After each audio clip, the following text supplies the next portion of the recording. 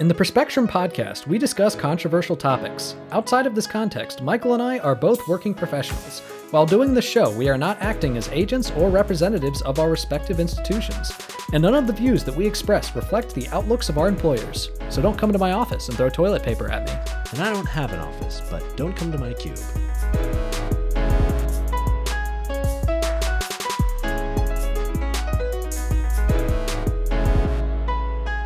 Welcome to the Perspectrum. I'm Michael Bloom. And I'm Jess Seelove. Yeah, this week we have Jess back on the podcast. Jess Seelove is Nathan's wife, but more importantly, she's a very talented thinker on the topics that we talk about on the Perspectrum. And so we love having her on and happy to have her here this week. Nathan is not with us. May he rest in peace. I mean, he's probably napping or something. No, he's definitely playing Witcher. Oh, fair enough. And so we have a great episode lined up today. We're going to talk a little bit about COVID, do some updates there. Then we're going to talk about some recent Supreme Court decisions. So in addition to the decision on LGBTQ rights that Nathan and Jess covered last week, we'll talk about a couple more breaking news decisions as well. And then we'll end talking about some more problems with our police force, both structural and tactical. Wait, there's so many problems. It's like we wouldn't even have a podcast without all these problems. Could you imagine the Perspective where we just talked about good things? That'd be like that one episode I did by myself back in December. You were like, I'm tired of the sad things. Yeah, but that's what keeps us in business here at the Perspective. Mm-hmm. So, speaking of sad things, let's start out reviewing some of the COVID numbers. Yeah, let's. Yeah. So currently, worldwide, we've had a total of 3.9 million cases with 478,000 deaths. But on the bright side, more than half of the total cases have recovered. So over 500,000 cases have recovered.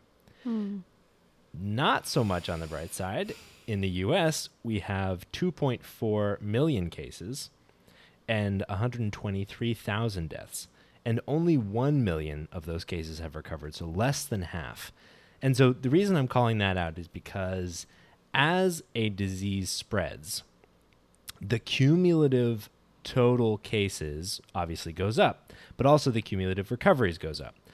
But what that can indicate is the rate of spread. So as the disease spreads more slowly, the increase in total cases goes up at a slower rate than the increase in total recoveries. So what you'll see is that you'll start to shift from an increase in cases to your increase in recoveries. Eventually you'll get to 100% recovered as your cases go to zero.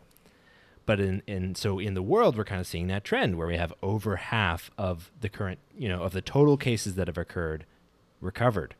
But in the U.S., we are not nearly at that place yet. We're still seeing like a higher growth in cases than we see in recoveries. So just like, an indication that things are not necessarily where we want them yet. Yes, and Trump was right about something. I hate to break it to the audience, but he was right in that the more testing, the more access to testing we have, the more cases we will discover. Yes. Yeah, he was very right about that. But I think I need to fill in the blanks for some of the conservative folk who are confused about this. Just because there are more cases discovered doesn't mean that we're causing the cases with testing. You want to discover the cases so you can track them down, quarantine the folks who are exposing others, treat the people who need it, get resources to that area. That's the whole point. So we go back to the basic element that causation is not correlation. Yes. Yeah, no kidding. And I think actually, Jess, you're giving him a little bit too much credit, because what he was saying was the more tests, the more cases. By you inserting the word, the more cases we discover, it qualifies that and makes it an accurate statement as opposed to a misleading one. Yeah, so, I mean, yeah, I probably was being too nice to him. He had a hard week, though. Yeah. You're right. You're right. He needs our support. I mean, The rest of us, we're just walking on sunshine compared to him, though. yeah. Well, you can only eat so many Cheetos and Diet Coke before you start feeling bad. So what Jess was referencing was that in a rally over the weekend, and let's be clear on this, an in-person rally, with like tons of people indoors, confined spaces during a pandemic. He said that testing is, quote, a double-edged sword, and that he said, I said to my people, slow down the testing, please. He heard slow the spread and got confused. Yeah. Slow the knowledge, but all the knowledge in his brain is slow, so he's just trying to catch up. But yeah, it's funny, like the senior members of his administration came out and were like, guys, no, he was just kidding. And of course, as always, he comes out in a press conference and says, I don't kid. Let me just tell you. Let me make it clear. By having more tests, we have more cases. He doesn't have to kid. He is a joke. Yeah, and so, we've seen all of these deaths, and as of now, 4 months into this thing really getting going in the U.S., it has racked up enough deaths to overcome Alzheimer's as a cause of death in the U.S. And so that means that if death stopped right now, it would be the 6th leading cause of death in the United States in just 4 months. I don't think death is going to stop. Yeah. Which is something that, as you've said many times on the podcast, the total number of deaths per year in the U.S. is not going to go away. And some people did argue that, fewer people going out and about means less death from things like car accidents. But that's going to be changing too. I've seen many more cars on the road. I mean, you can observe this yourself. There's a lot more traffic, so there's a lot more risk for death from cars. Yeah, and that's a great segue. Like, we are seeing a lot more people feeling or seeming to behave like they feel like things are going back to normal. Just it's not normal, as the great Fauci says. Yeah, exactly. Yeah, so Fauci in an interview in the past couple of days kind of described this trend. And basically his takeaway was like, as localities are opening up and you're kind of giving people an inch, they're taking a mile. Like, people feel like they're either totally locked down or life is totally back to normal. And what he emphasized is that we are not in the second wave. Like, we see declining cases in certain areas, but the U.S. is extremely heterogeneous and very, very big. And so just over the past few days, we've seen huge upsurges in cases in various parts of the U.S. So California broke its record in single-day new cases on Sunday with 4,515 new cases. And then the next day, it broke it again with an additional 5,000 new cases. In Utah and Arizona and New Mexico, we've seen 40% increase over the first week in June.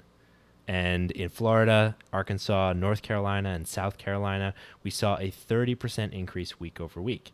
And at the same time, we're also seeing a surge in coronavirus hospitalization. So it's not just like, it's the same trend we've seen over and over again, that the more people get this disease, the more people go into the hospital. It leads to a shortage of ICU beds. Like, it's like we've never been through this before. And we really weren't prepared for it again. I think it goes back to that misunderstanding of what slow the spread means. I think a lot of people either fell into the category that, well, we're all going to get it, which is probably somewhat true. I mean, likely the majority of us will get it. That is a fact. And a lot of people took that to mean, if I get it now, if I get it in 6 months, if I get it in a year, it's all the same. May as well get it out of the way. Without considering, again, we have limited resources. We have a limited number of medical staff available. We have limited beds. All of these things, like you said, the ICU space is limited. So slowing the spread did not mean we're just going to really, really slow it down to a trickle and then wait until about 3 months later and just turn it on full blast. Yeah, and then bust it open and have a second huge peak. And a lot of these cases are coming from places that were comparatively low hit when we were first seeing this thing hit the U.S. Notice I didn't mention New Jersey and New York City.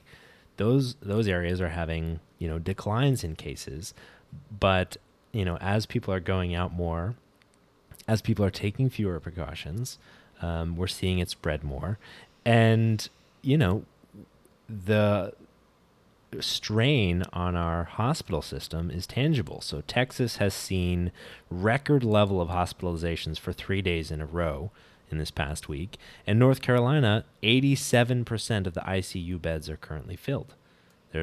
We're operating very quickly. Like in the blink of an eye, it went from things are kind of getting better to our health system is at capacity again.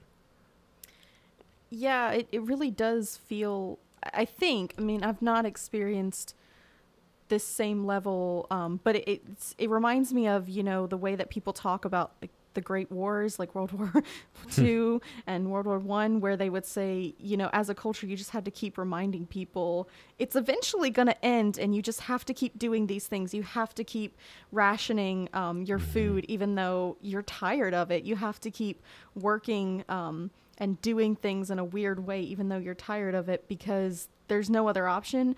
And I think this is the first time maybe in a really long time that we've ever experienced this sort of unified event that's affecting everyone at this level. Yeah. To your point, it is hard to keep people focused for this long on something that is feels unnatural and is uncomfortable. And I think like that was I don't know if I called it out on the podcast, but that was one of the dangers that I was thinking about as we were moving into phase 1 early on, was like, all right, you gave people a rule. Stay indoors. And people did it sometimes, but they did it enough. And then you loosen that rule, and all of a sudden it's kind of a gray area, whether you can just go outside whenever you want, or like go to the grocery store whenever you want, or maybe a little bit of a gray area, whether you should be wearing a mask when you're in the park. And, the wheels come off. Yeah, it's one of those instances where I really wish we had a focused group of educating people about the spread of disease, because I don't think we've had enough like public education initiatives about how diseases are spread. You see this with flu on a smaller scale, where people, a lot of people will say, I don't get the flu vaccine either because they say, I don't want to get the flu. And that's just a lack of understanding how vaccines work in the immune system. And if you can sit down and explain it to them, a lot of people would say, okay, now that makes sense. But another thing to discuss is spreading of a disease, or at least exposing people to it, happens on such a scale that we can't always comprehend it. It's like $1 billion. It's intangible. Yeah. And I think people might have thought, well, if I'm okay to go back to work while I wear a mask, or if I'm okay to go to a restaurant if I sit 6 feet away from someone else outside, then it must be okay for me to go and see my family. And then maybe I'll go to the grocery store, and then maybe I'll go to the park, and then maybe I'll do this. And every single person you're encountering, they could be exposing you. You could be exposing them. You're all just spreading it, potentially. Yeah. Totally. Like I think that is a great point. We are not good at conceptualizing things that are very, very big and things that are very, very small. And I've seen it, I don't know if you've noticed this just anecdotally, but I've noticed that among my social circles, people often use, it's not really an excuse, it's more like a justification. Like, well, I don't really know anybody that's gotten this. Or I only know one person that's gotten this. Or I only know one person that's died from this. And it's like, well, one, isn't that terrible? And two, like, that's success. Like, it's not a great success, but like not seeing the impact of this in your everyday life is the goal. Yes, and also people thinking that it will look the same in everyone. It's important to understand that this may, you or I could contract COVID, and you might have a completely different experience than I do. I might have to be hospitalized. Maybe I have pre-existing conditions that put me at a certain risk. Maybe there are other contributing factors. You might just be sick for a week, and then you'll be still kind of contagious for another week and be a little maybe weak or whatever, but then you'll go about your life. So yeah, I mean, when we talk about the incubation period for a disease, it's important to understand who sneezed and when. I mean, if you want to put it simply, like if we could tell immediately when someone was contagious with a disease, society would never have encountered plagues, because we would have known. I mean, we already know quarantine the sick people, but by then it's often too late. Yeah, totally. Yeah, and to your point, kind of the point you mentioned earlier, like, viruses work by taking advantage of the networks in, like, nature and the world and society. Like, if one person contracted a virus in a cave in isolation, the virus would die along with that person, and like, it would literally be the least successful virus in history. But the virus is spread obviously by networks, and it makes me think of like the old like 6 degrees to Kevin Bacon thing, or like to whomever you wish. Basically, it's the idea that via some single path through your personal network, you can draw a connection to anyone else on the planet. And that's pretty powerful. Like, so if I were to get together with everyone I know and I have COVID, it would only, like, there's only 6 degrees of separation between everyone I know and literally everyone else on the earth. Yeah, we're so interconnected. We don't live in tiny little hamlets where it's 4 days journey to the next town over, which might prevent some spread, back in the day. If you live 4 days away from going anywhere, you might realize you're sick on the way there and you might not make it. Just sad and terrible. But now, like you were saying, you can have a party with your family, and then if, your aunt stops at the grocery store on the way home, she's possibly exposing people. Those people are possibly exposing others. Totally. I think that's totally right. And to your point earlier as well, we know that not everyone experiences this disease in the same way. We have asymptomatic people that get it and never experience any adverse symptoms. We have, people that get it and they've got the sniffles. Other people describe it as the worst sickness they've ever had, but they recover. And many people die. Right. And we also have people who maybe would have recovered easier if they could stay home and not go to work. People who have to go to work and therefore are putting their bodies at higher stress. People who don't have insurance. I mean, the list goes on and on. Yeah, exactly. And when you list those reasons, they disproportionately describe specific subsegments of the U.S. population. And that is our minorities, specifically Black people in the United States. So when people are advocating for opening up, when people are saying, man, I'm just tired of taking these precautions, the risk is not that high for me. We're not just talking about exposing older people.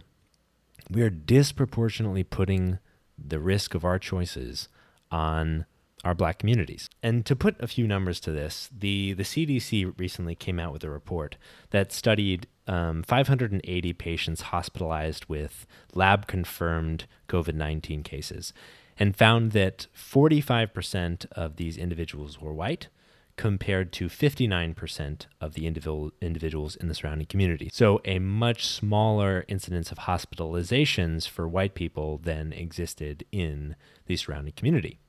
But then they looked at the black population and found that 33% of the hospitalizations were black compared to 18% in the surrounding community. And so this data obviously shows that an overrepresentation of black people among hospitalized patients. And when you look specifically at deaths, if you look at COVID deaths in New York City, for black people, there were 92.3 COVID deaths per 100,000 black people in the population.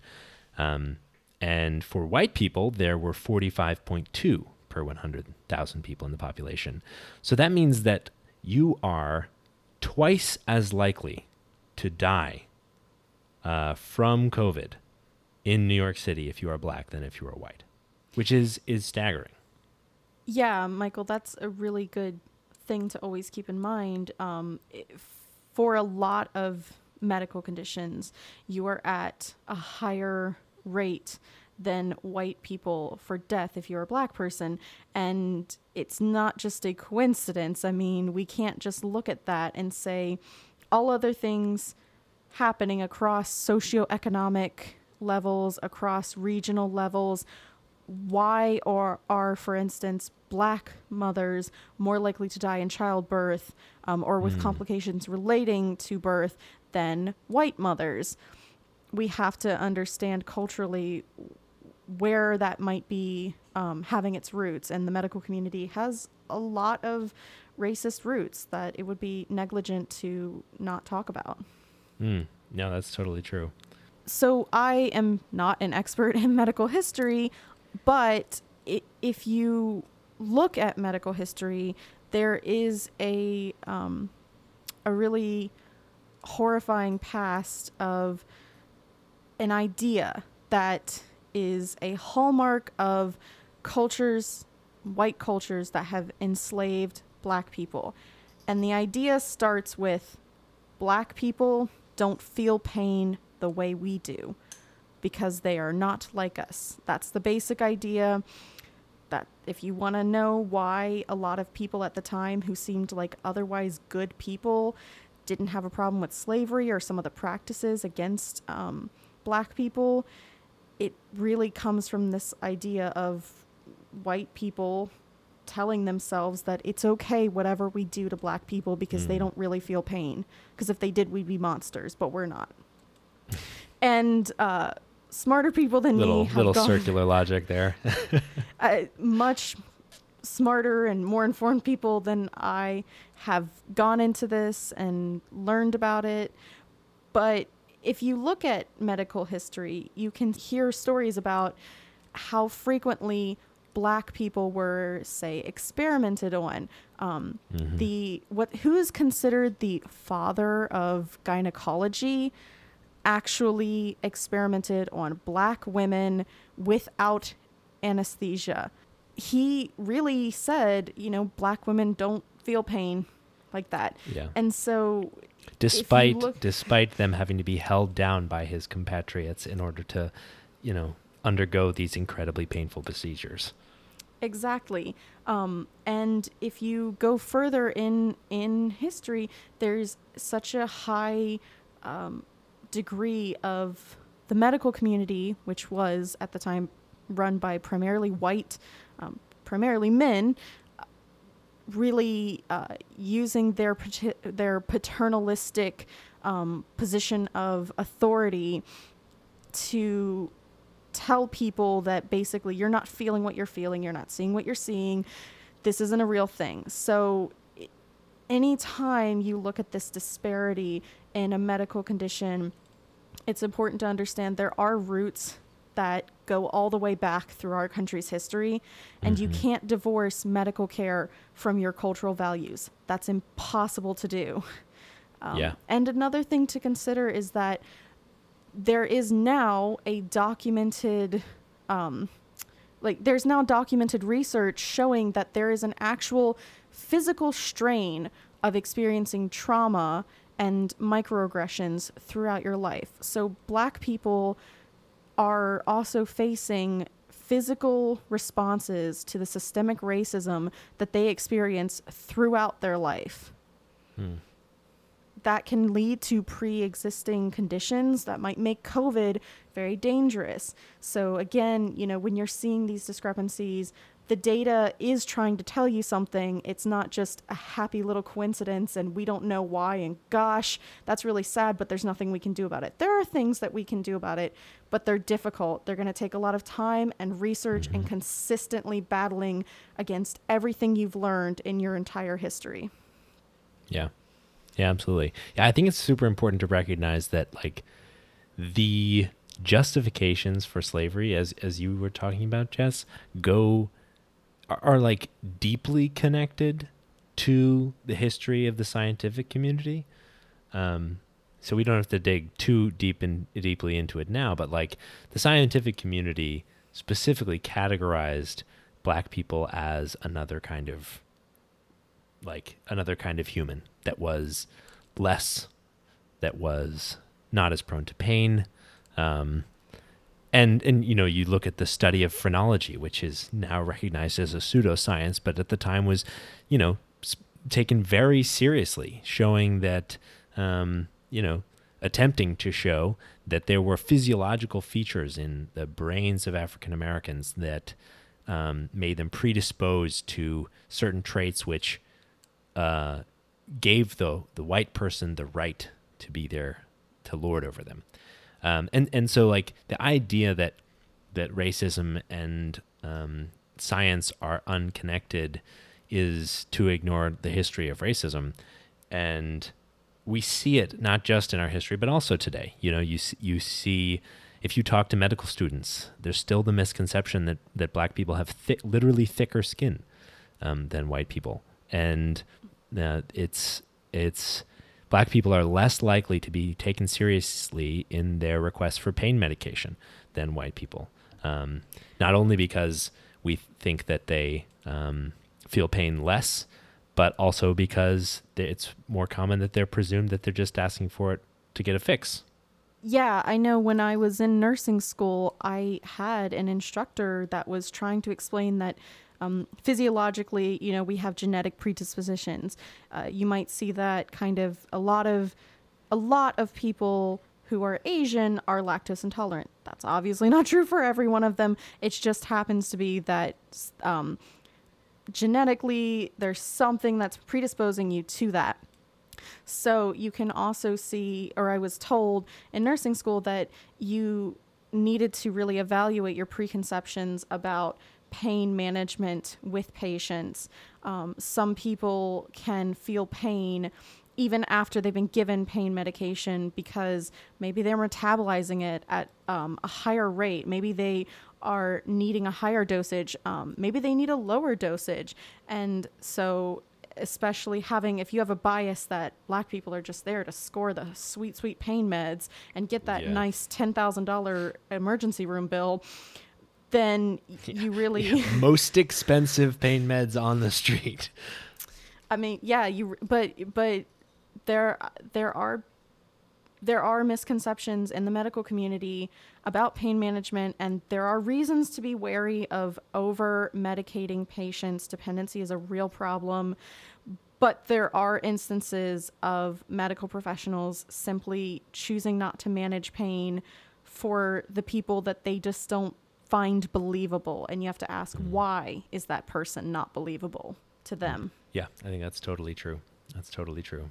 And so with so many things that we found in this COVID, this pandemic, inequalities are laid bare by the indiscriminate spread of the pandemic. So the fact that it doesn't discriminate means that we can see where it spreads as a measure of the people that have the ability to avoid it and those who do not. And so when we talk about opening up, when we talk about a weak response, when we talk about COVID affecting the United States, there are subpopulations of the United States that are more devastated than others. And so the risks that we take on, we must know are not borne fully by us. If you're a white person advocating to open up, you are not going to bear the full proportionate risk of that decision. It will be disproportionately borne by the Black community. Yeah, and I think that's a really good point. And also, just as a side note, since these things are all interconnected, we're aware by now that our government officials, especially our local officials, are really running the show on this a lot because they don't have federal help or oversight to the degree that would unify our process. So in several areas with a high Black population, gerrymandering, which Michael can go into a much better definition than I can, but which is basically a way to sort of fix your district lines to neaten them up and make sure that the white people have a better say. But maybe you have a more technical definition, is a real problem. That's as good as any. So, really it does get back to when you say, Black people are disproportionately bearing the cost of this. They also are disproportionately denied a say even in the people they can trust to protect them. Yeah, that's absolutely critical to this because, like our Black communities are not given a seat at the table that decides their fate. And that's crazy.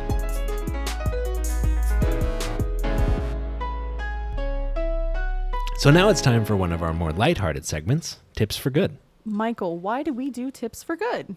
We do Tips for Good because I would walk 500 miles and I would walk 500 more just to be the man who walks 1,000 miles to fall down at your door. And also because it makes the world a little bit of a better place.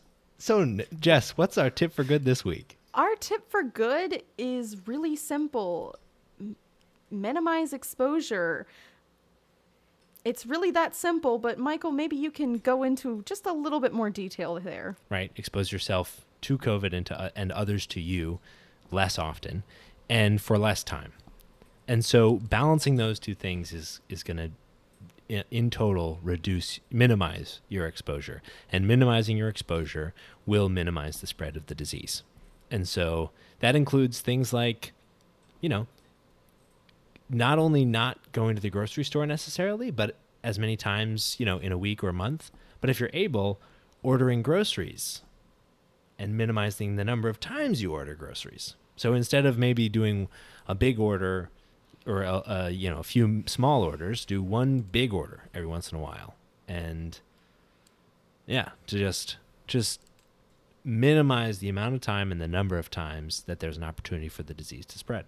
And please wear a mask, if not for yourself, because it's really not for you. For everyone else, especially the essential workers who have no choice but to be there. They're being exposed to, maybe 500 people during their shift, whereas you might be exposed to, 60 people in one 30-minute trip. Mm-hmm. Yeah, that's totally true. Yeah.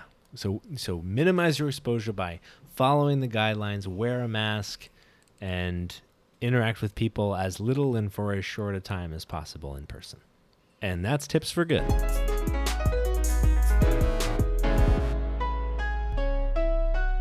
All right, so now it's time to talk about a few Supreme Court decisions. One is pretty big, and it relates to Dreamers, or DACA, the Deferred Action for Childhood Arrivals. I got so close. I should leave it to the professionals. No. And the other pertains to gun rules. Take it away, Michael. Please, take it. So let's talk about DACA first. So on Thursday, the Supreme Court rejected the Trump administration's attempt to dismantle the DACA program, which basically protected undocumented immigrants who were brought here as children, obviously, and protected and continued to protect 650,000 people from being deported from the United States. So as of a reminder, the DACA program allows people who were brought here as children to remain in the United States and to work. And, it's one of those weird cases where for some weird reason it seems to be on the conservative chopping block, but it's like it's only 650,000 people. It's a very small group. It's a group of young people in the United States that for many of them this is the only country they've ever known. This is their home more than, the country from which they emigrated. And it's like an unambiguously good policy that the Obama administration put in place that for some reason the Trump administration wanted to dismantle, even though Trump himself has had really mixed reviews. He's called them, he's referred to them in very glowing terms, and he's also said that they're, quote, no angels. If you're wondering why there needs to be deferred action for childhood arrivals, there's a lot that goes into this, but basically it's not that easy to become a documented immigrant or become a citizen. It's not easy. And I don't mean just that, it should be easy for everyone. I mean that these departments that review applications can be stuck years behind. So you could theoretically put an application in 2001, and I remember hearing someone that I cared about talking about how their family's application had been put in 2001, and the year that the office which reviews those applications was up to was 2000, I think. And it was 2016, I believe, when we talked about this. So wow. They are years and years behind. And good. So, if you come here at 4 years old, what are you supposed to do? You're here and you don't have a real legal status necessarily, but you're still going to school. You're still contributing to our society. Dreamers do not receive any sort of government funding for schooling. They don't receive a lot of benefits or welfare benefits that we take for granted. They pay taxes from which they cannot draw from the rewards. So again, this is on the chopping block from conservatives. Yeah. For inexplicable reasons. Yeah, no kidding. And let's be clear, we don't think these people shouldn't get any benefits. Like they should. I feel like they are as much citizens of the United States as any one of us, just not in legal status. They're contributors, yeah. Yeah, way more. And the fact that they're contributors is a bonus. We don't require contributions from our other citizens. There are plenty of people that contribute way less than the many dreamers that should be protected. Looking at you, Ben Shapiro. Yeah. If you just contribute an annoying voice, I guess anyone with a podcast can do that. But anyway, so only Ben Shapiro. So the Supreme Court decided in a 5-4 decision, written by Justice Roberts, that they would reject the administration's attempt to dismantle the program. So let's just break that down for a second. So currently there are 5 conservative justices on the Supreme Court and 4 liberal justices on the Supreme Court. So in this case, Justice Roberts, who's traditionally considered a conservative justice, switched sides and wrote the opinion. And so that's pretty encouraging. And I think that was encouraging during the LGBTQ decision as well, because we were really worried, at least I know I was, that we were going to have, we were going to see the Supreme Court go the direction of so many other institutions in our government, which is that all of the conservative participants would end up being, or many of them would end up being just, Trump lackeys and kind of take their direction from him. But in this case, at least Justice Roberts did not. And I will say, though, this is this is unambiguously a good decision. We should celebrate this. We should be happy about this. But this was not a full-throated defense of dreamers by any means. So just to do a little bit of background on, the Supreme Court. So the Supreme Court obviously receives cases, they review them, they hear oral arguments, and then they make their determination based on a simple majority of the 9 justices. But what ends up crafting the takeaways from that decision. What ends up crafting the way that lower courts and lawyers and other institutions accept that decision and understand it is the opinion that the justices sign on to. So in this case, there was a 5-4 decision with 4 justices signing on to Roberts' opinion and a 5th justice, Sonia Sotomayor, writing a concurring opinion. So she voted for, she voted with the majority to prevent the dismantling of the program, but she wrote a different opinion. And so the law in this case would be the Roberts opinion, but people could borrow arguments from the Sotomayor opinion. But the reason I go into that background is because the Roberts opinion is not, Trump, you can never touch these folks. So he said this, quote, "The dispute before the court is not whether DHS, that's the Department of Homeland Security, may rescind DACA. All parties agree that it may. The dispute is instead primarily about the procedure the agency followed in doing so. We address only whether the Department of Homeland Security complied with the procedural requirement that it provide a reasoned explanation for its actions. Here, the agency failed to consider the conspicuous issues of whether to retain forbearance and what, if anything, to do about the hardship of DACA recipients. That dual failure raises doubts about whether the agency appreciated the scope of its discretion or exercised that discretion in a reasonable manner." And so basically what this opinion says is that, we are siding with the Dreamers, but on procedural grounds. The justification that the Department of Homeland Security supplied for the changes to the program was insufficient. And it seemed like they, because they made no provisions for the DACA recipients, they weren't properly considering the implications of their decision. And so 2 things. First of all, I want to give the Per Spectrum a pat on the back because this is something that we called out when we reviewed the Trump's DACA push back in maybe November or December. We called out specifically that the lack of justification that his administration provided might be a chink in the armor of that decision. And the second thing to call out is that when a justice writes an opinion purely on procedural grounds, decides a case purely on procedural grounds, they are often trying to confine the takeaway from that to the facts of the case.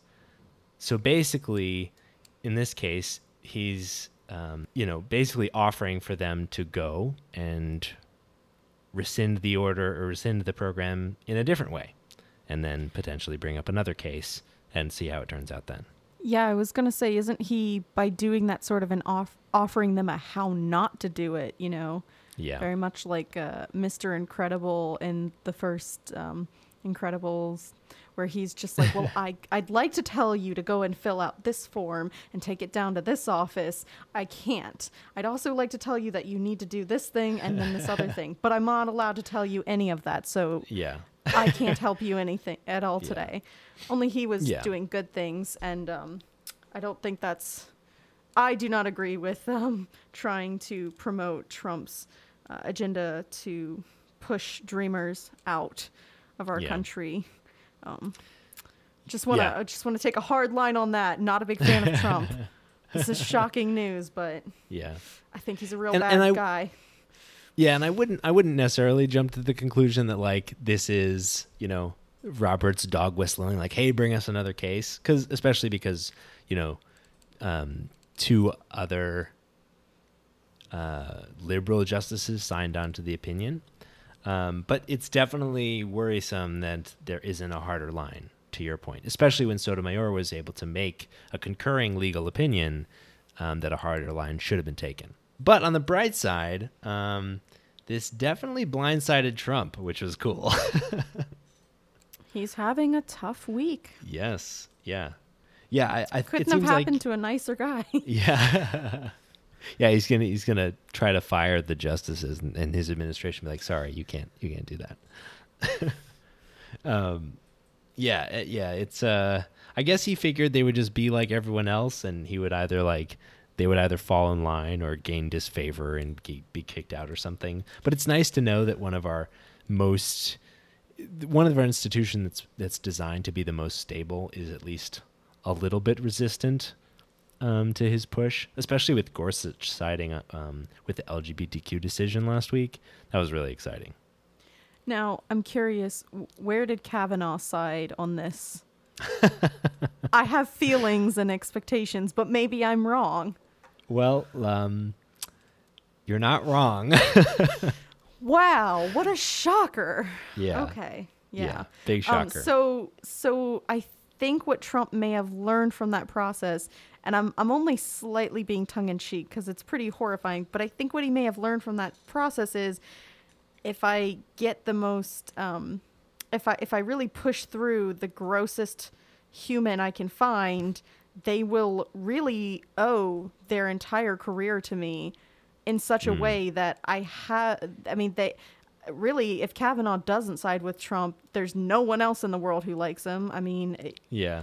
And I seriously, I think that there is a little bit of that Trump was dogged in his support. Yeah, and at the very least, if two gross people meet in the woods, they probably have a lot in common. Trump would never go into the woods. He'd fall. That's so much work. Yeah, so the DACA case is, very exciting, but not the final word that we're probably going to hear on this. It's a respite. Yeah, and honestly, nor should it be, right? Like, it's a temporary fix by definition. We need a better, more permanent, less fickle solution for these people.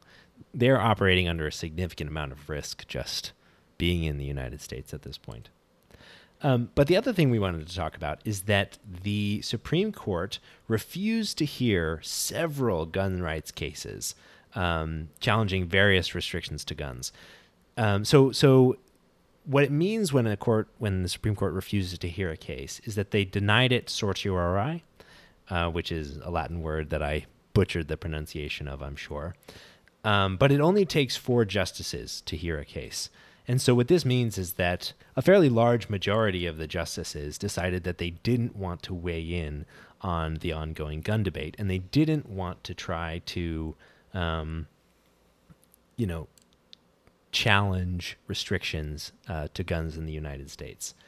And so there were a bunch of cases before the court testing various levels of gun restrictions from whether guns can be carried in public nationwide, which they can be in 40 states, including things like a ban on assault weapons, bans on high-capacity magazines, and restrictions of certain handgun sales. So they had like the pick of the litter. Any gun rights that they wanted to challenge, they could have in this case, but they didn't, and that's pretty surprising because getting these gun rights cases in front of a majority conservative court has been a really big part of the plan for gun rights groups, right? Like you pack the court, and then you get the court to say that the Second Amendment is an absolute right that is not limited by any restrictions at all, and then all of a sudden you have perfect, unlimited gun rights in the United States. And back in April, Kavanaugh, our favorite guy, basically asked the gun rights groups to do this. He said, quote, "The court should address that issue sometime soon," gun restrictions, perhaps in one of the several Second Amendment cases with petitions for certiorari pending before the court. And so he was basically like, "Hey guys, courts are pretty conservative. This is basically him tweeting, 'Hey guys, come and bring us some gun cases, and we'll get them going.'" It's ladies' night at the Supreme Court. Drinks are free. Yeah, bring your gun and your copy of the Constitution. We'll get it signed. Stamp your hand. Yeah.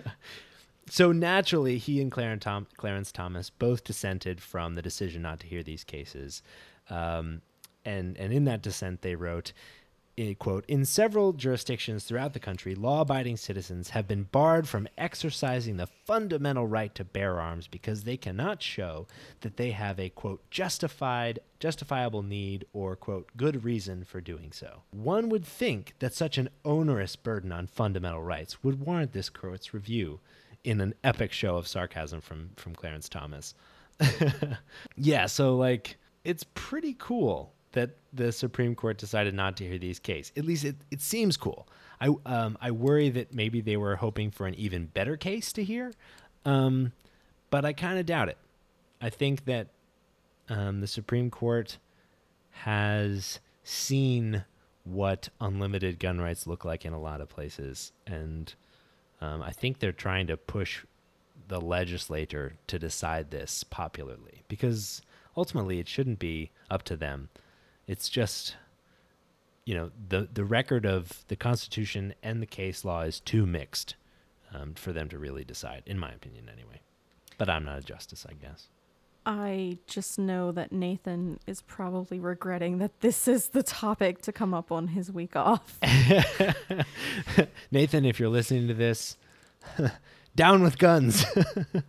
He's screaming at the computer when he's editing this.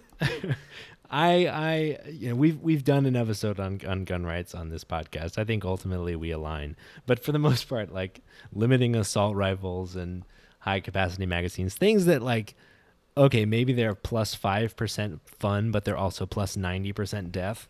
I think that's probably a bad trade-off.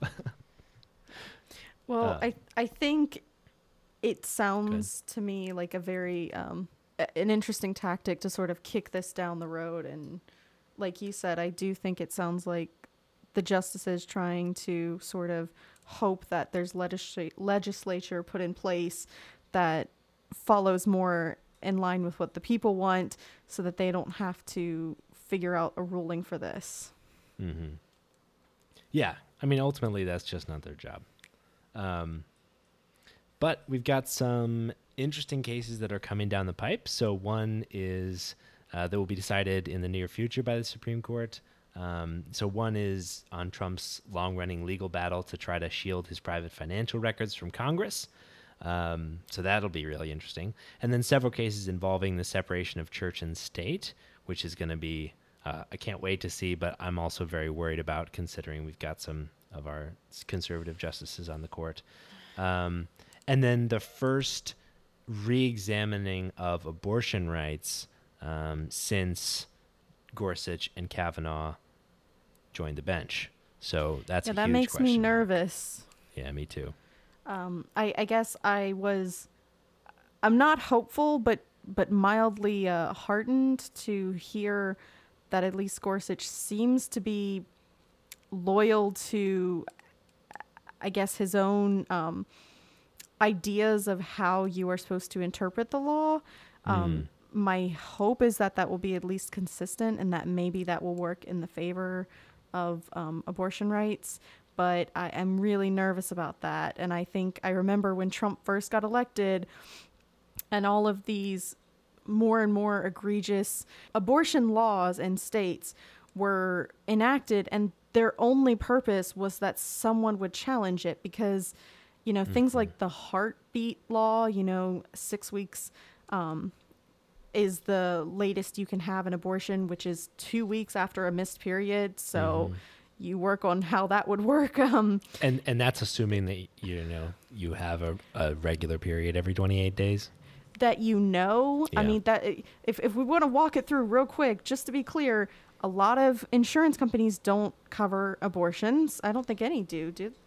I'm not that knowledgeable about insurance coverage of abortions, but I do know that it can be a big out-of-pocket cost, which would be subsidized by some clinics like, say, Planned Parenthood, except a lot of states have done what they could to shut them down or make it so unfriendly that abortion or clinics that offer abortion, which usually offer other services, can't stay open. So these laws were first put in place for this purpose, for a Supreme Court challenge. And I remember hearing about that almost 4 years ago and being worried, and I'm no less worried now. Yeah, I'm no less worried either. I think we don't have any good reason, I think, to conclude that Kavanaugh and Gorsuch wouldn't side with a anti-Roe v. Wade law. But we'll see. I don't know. One can hope. But that brings us to, like, I think the final point of this segment, which is that who's in office and who gets to appoint the next justice to the Supreme Court is really, really freaking important. And that pretty much has to be Joe Biden, or we are totally screwed. Because, good Lord, Justice Ginsburg needs a break. She needs to retire. She's exhausted. It's all she can do to stay up there, the poor thing, even though she's still an awesome powerhouse and super dope. Here's to you, Ginsburg. But also importantly is that this will add fuel to the conservative fire. So, the fact that this showed that the Supreme Court is not packed with Trump devotees is a mixed political result. Because historically, the Republican Party has used getting control of the Supreme Court as a huge motivating factor for their base. And so realizing that that's in question and not, that the ruling in the conservative direction is not a guarantee, that could totally be used to leverage greater turnout, especially among the potential conservatives who, maybe Biden wasn't that big of a deal. Maybe they would stay home. Maybe they're not huge fans of Trump. But then you roll out this clown car of key conservative issues like denying LGBTQ rights, stopping immigration, overturning Roe v. Wade, Second Amendment absolutism, and all of a sudden you're starting to drive a lot of turnout from Republicans. And so, these decisions are a battle that we should really celebrate winning. But the war comes in the 2020 general, because getting to decide who the next person to ascend to the bench is absolutely critical. And we see that Trump is already trying to take advantage of this to benefit him politically. He tweeted out after the Supreme Court decision, quote, "We need more justices or we will lose our Second Amendment. Second Amendment and everything else. Vote for Trump 2020. We need more justices or we will lose the right to tell people to stop carrying pregnancies through so that they have babies, which we will deny coverage to, and make sure that they live in poverty and with insecure nutrition, because we are the pro-life movement, baby." Chef's kiss. That was the best summary I've ever heard of that. That's awesome. Yeah, it is a interesting, and by interesting, I mean absolutely horrifying and disgusting sort of overt tactic of the Republicans to make it obvious that, loyalists are the only true patriots, I guess. And you see that played out in so many different issues we have today. And this is such a very weird reaction from the party that has, quite a lot of people who are really attracted to, talking about how the founding fathers went up and ripped liberty from the pants of Great Britain and just really showed them.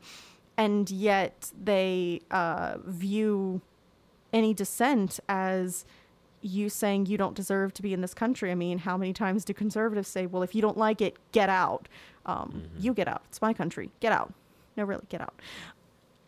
And so I think that we can see that happening. I think the next Supreme Court decisions, if it is something that Trump gets to decide, which I am terrified of, he will be more careful to go the route, I think, again, like Kavanaugh, where you have to be loyal to this person because they have sort of stuck their neck out for you so much that it's not just that they said, you're a good person and I believe that you would do a credible job. It's, I don't care who you are as long as you know which hand fed you.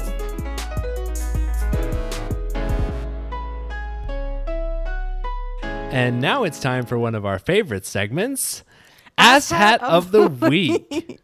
All right. Oh, Nailed this might be the Ass Hat of the year, actually.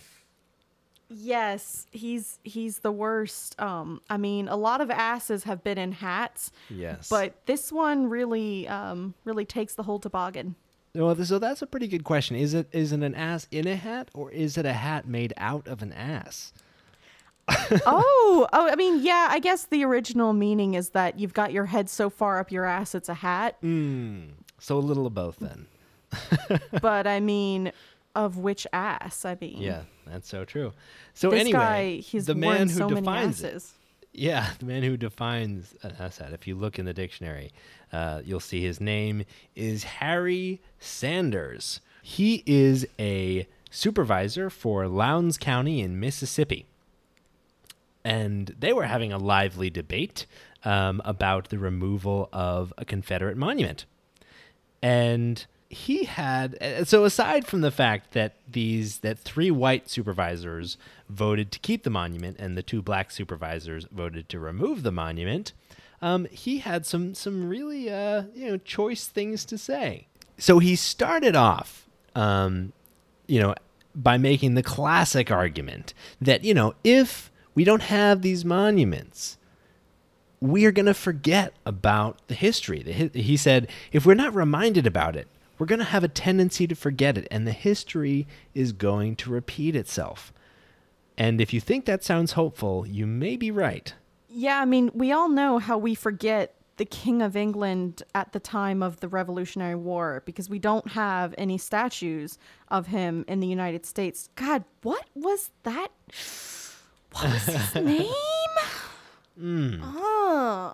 King George. I don't even know. What was the Revolutionary War, Michael? I'm confused. I don't even know what it's about. Is it about sugar? Tea? Something like that. We don't have, I mean, geez. Like, we don't have any statues of the naval officers for the British Army for that. Yeah, and so beyond the just normal insanity of that argument, the normal just absolute silliness, this asshat, Harry Sanders, went on to say, quote, "The only ones that are having problems, guess who? The African Americans. You know why? In my opinion, they were slaves. And because of that, they didn't have to go out and earn any money. They didn't have to do anything.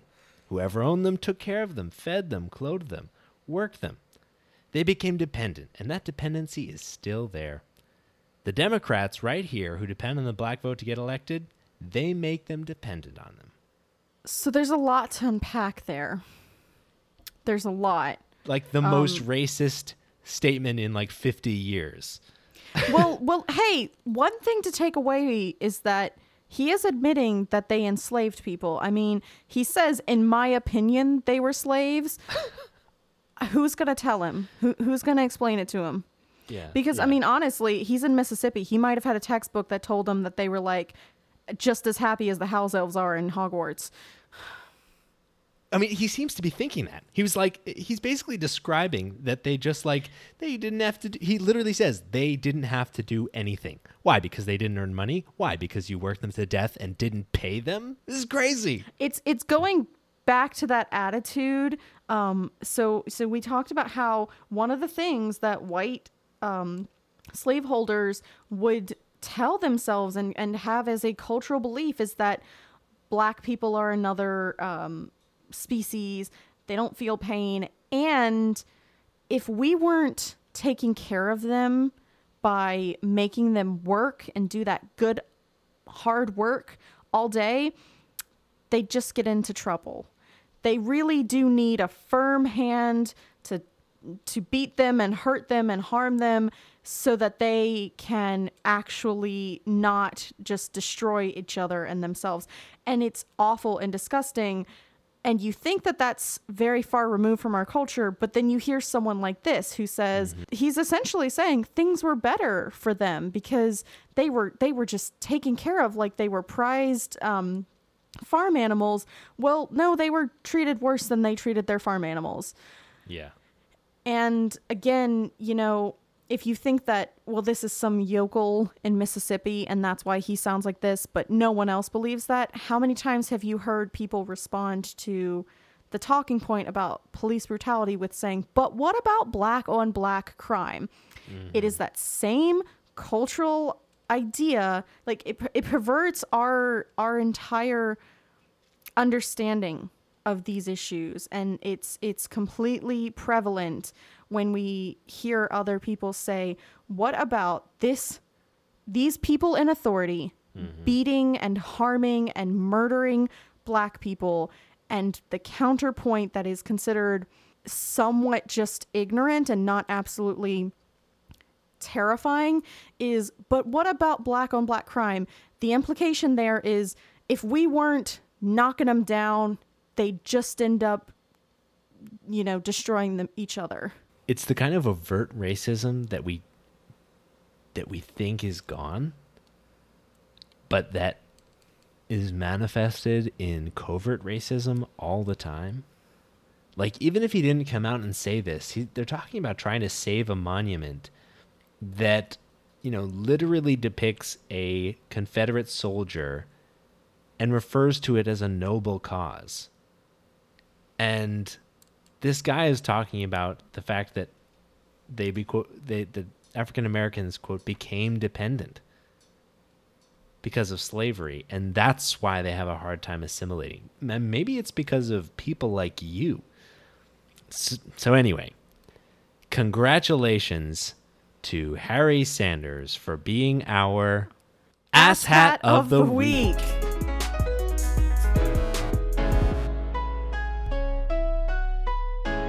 All right, and now for our final segment, we are going to be talking about the police.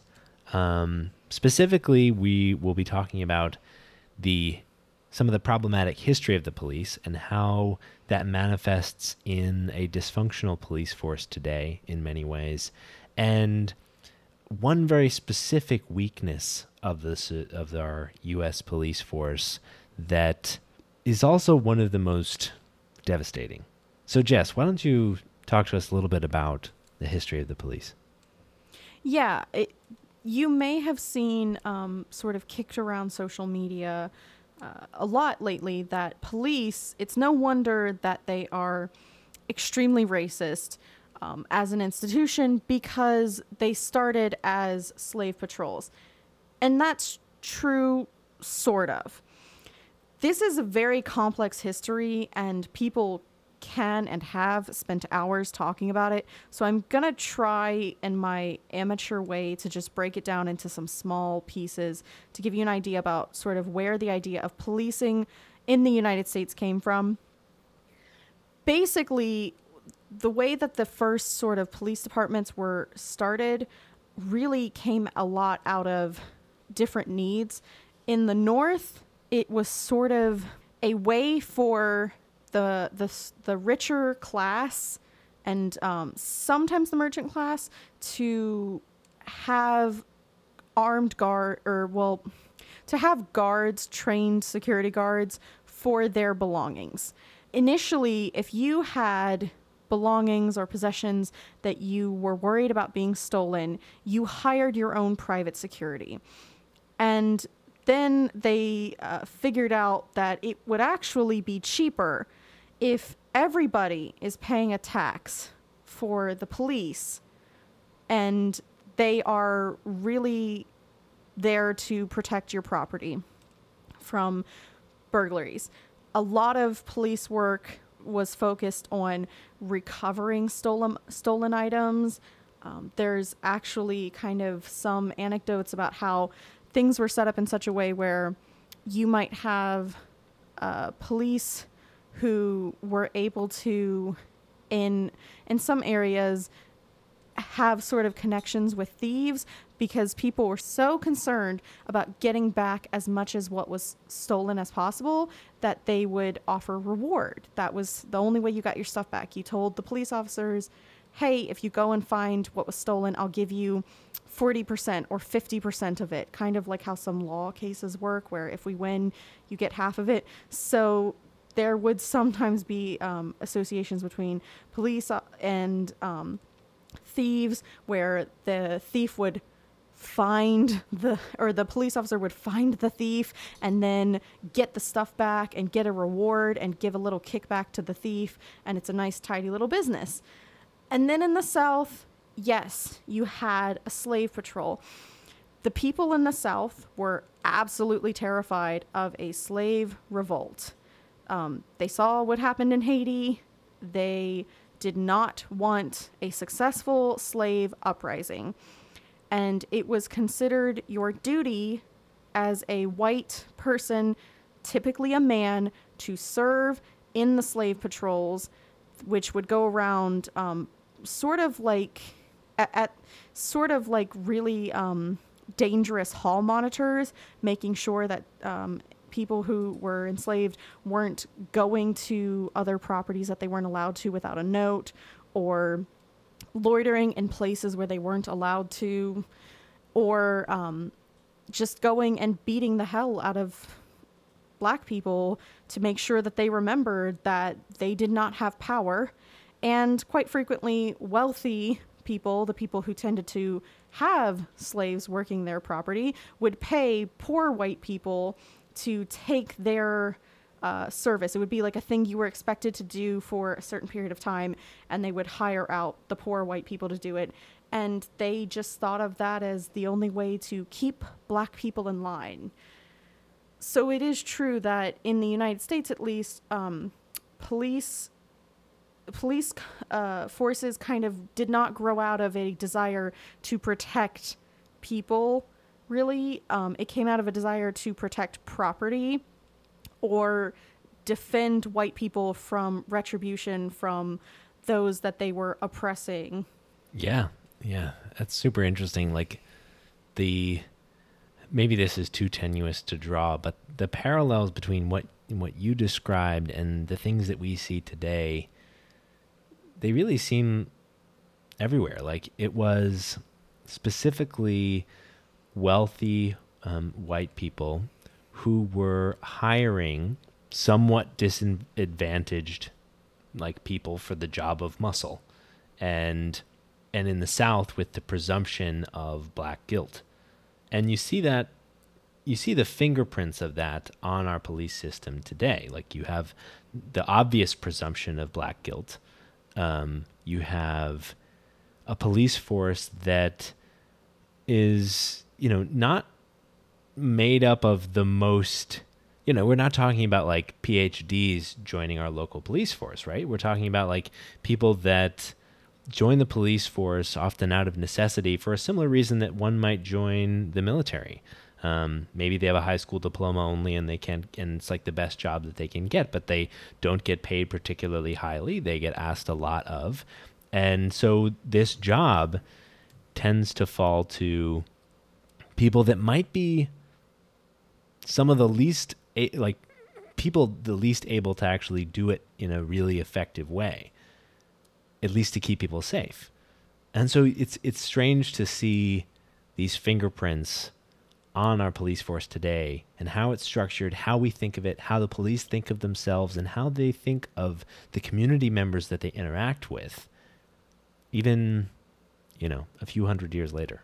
Yes, and a part of the police history that, later on during sort of the labor movement in the U.S., as much as that got a start, one of the main jobs of the police were to go in where union workers were striking and beat them, shoot them, just kill a few off so that everyone gets scared and goes back to work, because the police pretty much did whatever the local wealthy, we think of them as corporations, but, they would kind of be like more like magnates back then.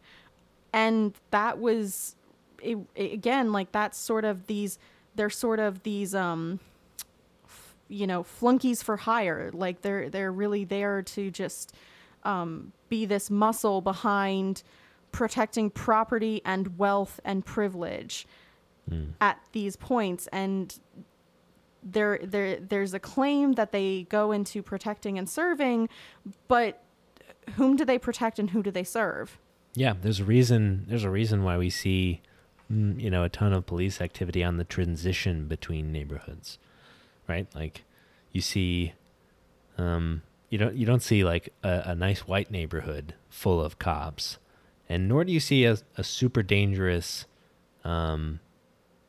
neighborhood full of cops, but you see police officers on the boundaries because they partially serve to keep those two worlds separate. And more and more, that's to keep the worlds of black people and white people separate.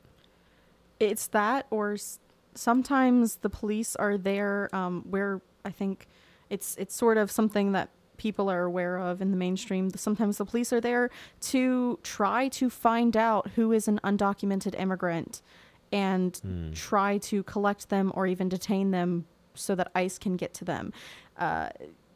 Those checkpoints that you may go through where they say, we're just doing a safety checkpoint and they're asking to see your driver's license. That's not constitutional. Yeah, not constitutional. Sorry, guys. Yeah, if you've ever been through those and you've been with someone who's irate about it, yeah, I don't have to show you my papers to go through town. I mean, that's really what it is. They're saying, you're going through town, show me your papers. Police are not supposed to pull you over or detain you or stop you in any way unless there is a good reason. If they saw you driving recklessly, they could pull you over and immediately say, I need to see your driver's license. If your tail light's out, if you look like you might be drunk, things of that nature. But they set up these checkpoints and you're not allowed to go forward. And I have, as a white person, I have challenged before. I have said, please explain to me why you are detaining me or stopping me. Am I free to go? And they don't like it. They always, a lot of people, they'll just glance at the driver's license and say, have a nice day. They always take my license away so that they can go and search it to make sure, or like kind of run it more thoroughly.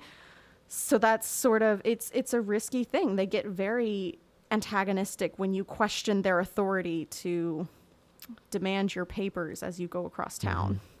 But again, this exists now. You've probably experienced it. And so we have this police force partly as a result of structural issues, partly as a result of its history, that ends up being dangerous and violent and to many people, a threat. And, I think what we've seen a lot with some of the dismantle the police arguments or defund the police discussion is that, more and more we're starting to recognize that that's not necessary, right? It's like, it's not an essential part of the police force that they do violence against the people that they're meant to protect. And it's not an essential part of the police force that they hurt some people and not others. And to illustrate this point a bit, I wanted to just share some facts about how our police force exists versus just some other developed nations. So specifically comparing countries in the G7 summit, which is the global seven. It's like the seven of the most developed and leading countries in the world. And so let's just start off with just the people that die in police custody. So in the U.S., 12 people die in police custody per 100,000 arrests, which, doesn't sound like that much, but that is twice the rate of death in police custody in Australia and 6 times the rate of death in police custody in the UK. And one thing we want to be clear of when we have these conversations is that they're hard to have, not only because these are tricky issues, but also because the data is not great. And you wonder to some degree whether that's intentional, right? Like, you can hide a lot of sins with bad data. And so James Comey, the former director of the FBI, said back in 2015 when before the House Judiciary Committee, he said, quote, "We can't have an informed discussion because we don't have the data. People have more data about who went to the movies last weekend. And I cannot tell you how many people were shot by police in the United States last month, last year, or anything about the demographics. And that's a very bad place to be." So I read that quote specifically to mention that all of these things are estimates. all of these things, this is not perfect data because it's obscured. And that's one of the major pushes that we need to solve. That's one of the major structural problems is you can't have accountability without data. And so just to go on in a bit more detail. So back on the police the deaths in custody. So the Bureau of Justice Statistics found that there were over 1,300 deaths over 10 months in 2015 to 2016. That's 130 deaths per month in the United States in police custody. That's compared to 1 death per month in the UK. The police also shoot more people in the United States. So in 2018, the police shot 31 people per 10 million people. That's compared to 1 person per 10 million in Germany. So that's 30x the rate in Germany. That's compared to 3 people per 10 million in Australia, 6 people per 10 million in Sweden, and less than 1 person per 10 million in the UK. So in all of these cases, it's, 10 times, 30 times the rate of shootings in these other countries. And you might say, well, maybe that's because we do more arresting. Well, we arrest, so in 2018, 3 out of every 100 people were arrested. That statistic astounds me. 3% of the population of the United States arrested in 1 year. That's double the rate of Australia and triple the rate of the UK. But I wanted to point this out about the UK specifically. So the UK has 1/3 of the arrest rate, but they also have 1/6 of the death in custody rate and 1/30 of the shooting rate. So you can't say that more arrests lead to more in custody deaths, lead to more shootings, because it's possible to have a police force that has 1/3 of the arrests, but 1/6 of the deaths and 1/30 of the shootings. So we don't have to have an exceedingly violent police force, but we do. And we know that all of these numbers are dramatically skewed against black people. So in the United States, the police are 3.6 times more likely on a population-adjusted basis to use force against a black person than against a white person. That's crazy. Just being black makes you more than 3.5 times as likely to be hurt by the police. That's a problem. Yes, and intersectionality of marginalized groups increases your risk. So I know, or at least I believe that Nathan has talked before on the podcast about how 50% of deaths from police brutality are disabled people. And we also know that trans folks experience higher rates of police harassment and brutality. That's what started Pride. It was LGBTQ folks fighting back against police raids that were happening and police brutality against them all the time. So one thing, the data on that, I think, is understated because we already know that a lot of, people who are targeted for sexual harassment, which if you are harassing someone because they are trans, that is a form of sexual harassment, are less likely to report it. The Supreme Court just said so. Yes, that's going to be my new thing to throw in conservatives' face.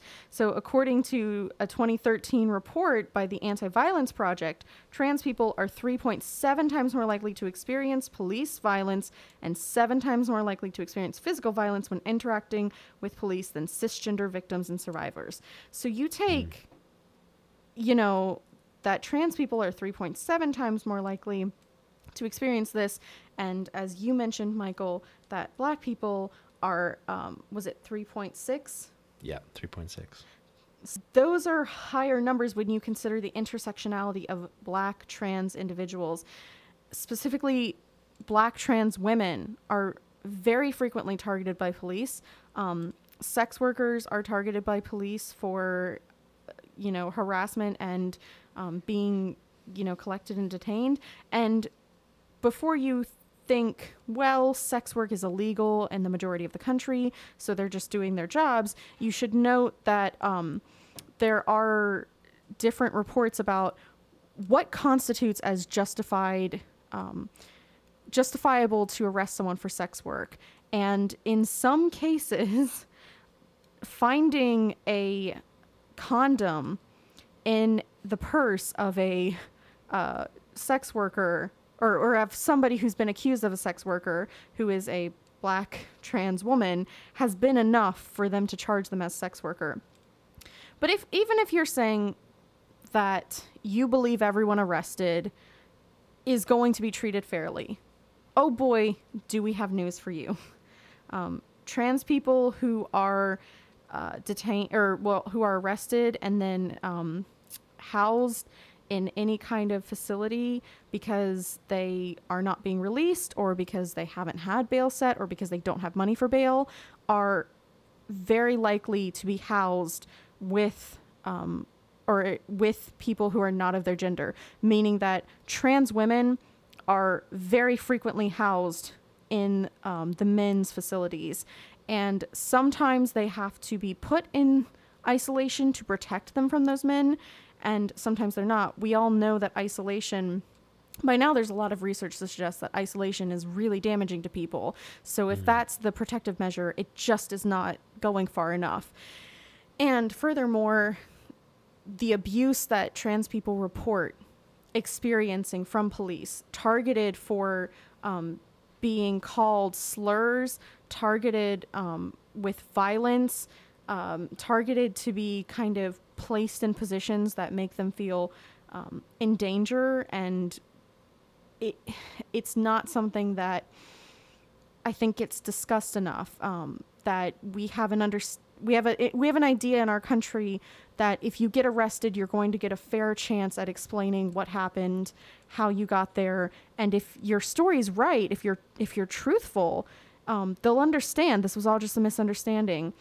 And that's just not the case for many Black people, for many trans people, for many disabled people, for people who experience different layers of marginalized identity that might be intersecting.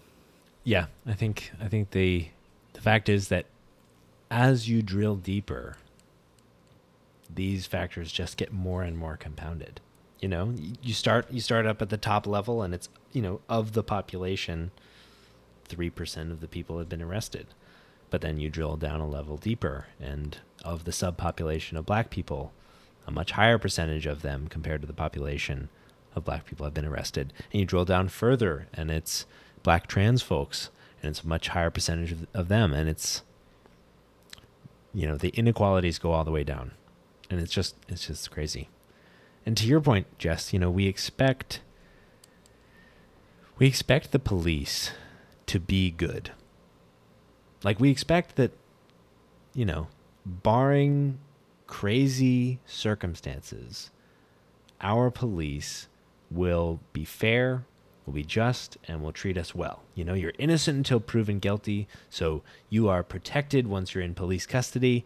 But and the fact is that our laws are structured with that kind of assumption, and it's just not borne out in the data.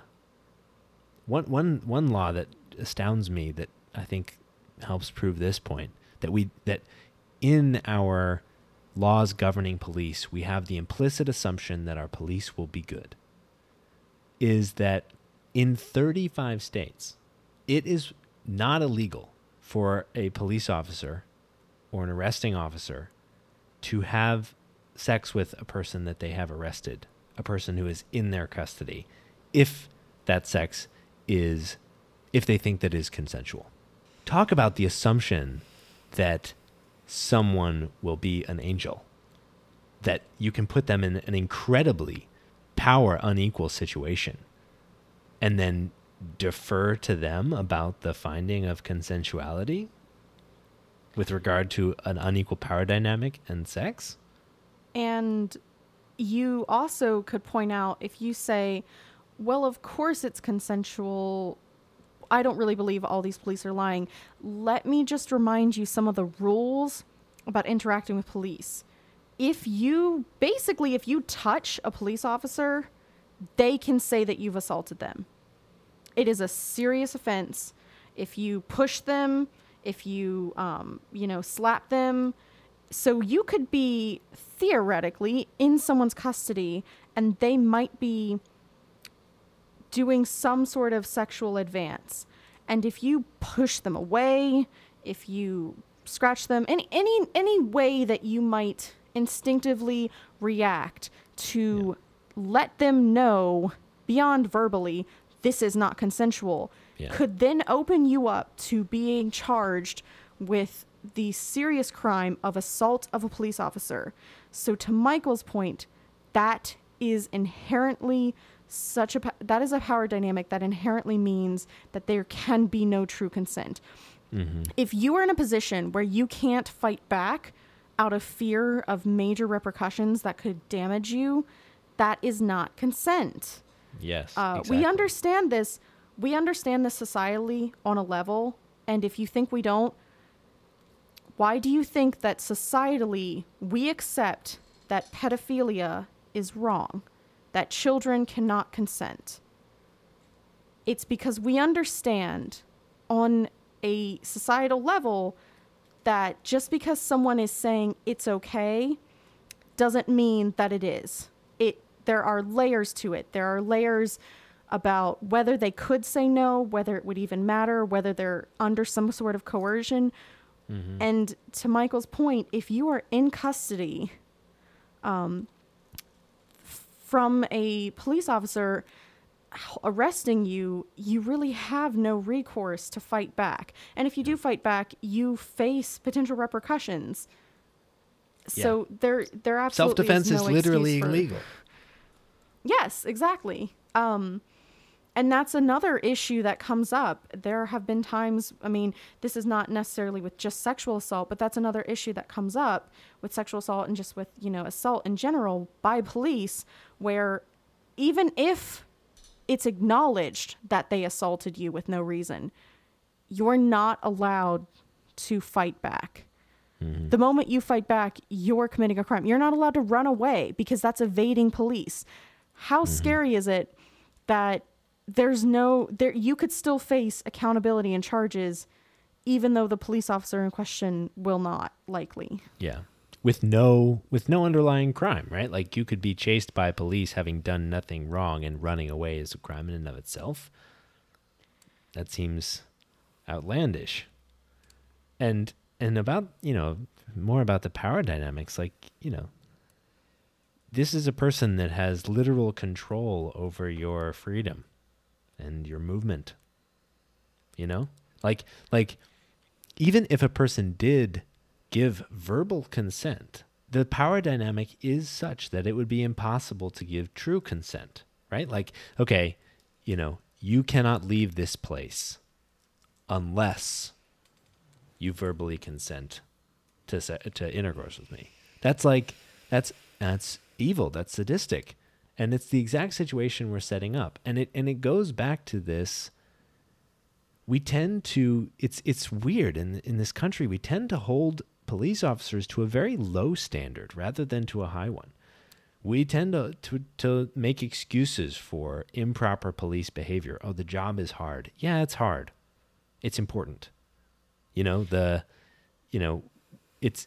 like anybody else, if someone gives verbal consent, you can have sex with the person that you're around. Well, maybe you should be presumed guilty of rape if you have sex with someone over whom you have such a disproportionate power dynamic. Yeah, and you can hear people who've discussed situations where they have had police officers tell them, if you perform a sexual favor upon me, then I will let you go, which is not consensual because there's an element of coercion to it, as you spoke to, Michael. But beyond that, there are also times where those people are not let go. And then, if they try to talk about how they were, coerced into sex, they are the ones who are accused of, well, was it consensual? okay, I said yes, but that's because they had this power over me and I just wanted to get away. I was terrified. Doesn't matter. We're done listening. That's all we're going to hear. So I've known people who have had police threaten to find drugs in their car unless they perform sexual favors on them. And the people that I knew who had that happen to them were 18 years old at the time. Through just this discussion, we've talked about some of the really problematic roots, problematic practices of the police, and coupled with like a societal pretense that our police are just great. And I think we need to really take a hard look and recognize that we need to be structuring our policing systems, structure our law and order for the worst case, not the best case. We need to be building a system that looks at our police as they are and builds accountability and expectations into the fabric and the framework. And I think ultimately that's a big part of what defunding and dismantling ends up looking like. Yeah, I think that's really what defunding and dismantling police looks at, is because, again, if you have the presupposition that the police are there to protect us, well, that's not working. Mm-hmm. Whatever the goals are of some police, it's not happening. And a lot of them will blame it on things like, we have to not only know all aspects of the law, which would be very difficult for some. I mean, lawyers go to school for years just to kind of practice in one specialty. It would be very difficult for police officers to know every law that they're meant to enforce. And we also expect them to show up, if there's somebody who is threatening suicide, who do you call and who gets sent out? Typically police officers. If there's somebody who, and if they have a weapon with them, then how do the police handle it? Yes, they have a weapon. They may be dangerous. But is that really the desired result? I mean, are they trained for that? If you have somebody who needs a wellness check, which is how some people have died, there was actually a trans man named Tony McDade, who was 38 years old from Tallahassee, who actually had Asperger's. And that is autism spectrum disorder. And that is something that might characterize different behaviors. So he was actually called for a wellness check. That's where the police are supposed to go by because someone is concerned about that person. There's obviously, to them, something indicating that maybe they're unwell and maybe they need help. And he died because they believed he was dangerous. So, if we talk about defunding the police and dismantling it, if nothing else, wouldn't that allow police to focus more on who can they protect and how can they protect by dispersing, some of these like social work programs out and really having just a uniformed task force that maybe is very much associated with specific crime units like homicide or, dangerous situations where someone needs help immediately and they're highly trained and specialized.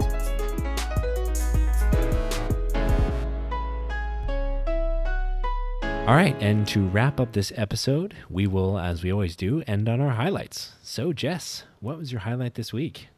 I guess my highlight of the week was that I did get to see my in-laws very briefly while we were wearing masks and staying sort of far apart from each other. But I got to kind of see them and chat with them for a little bit. And that was nice because that's, I think, the first people that I've seen in person that I don't live with that are not strangers at the grocery store in a very long time. Oh, that sounds great. Isn't it crazy how amazing it feels just to interact with human beings? I was like, this is so wild. Yeah. I can see your eyes and they're not lagging. Yeah, anybody who thinks we aren't social animals has never lived through a pandemic.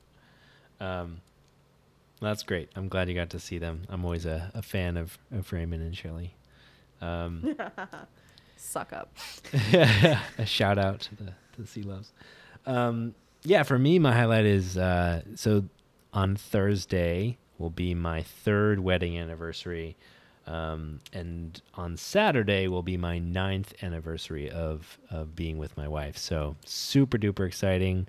We are going to get out into the wilderness and do some camping, and it's just going to be wonderful to take a weekend. We'll take a long weekend, and get away for a bit and to celebrate being together. So Congratulations.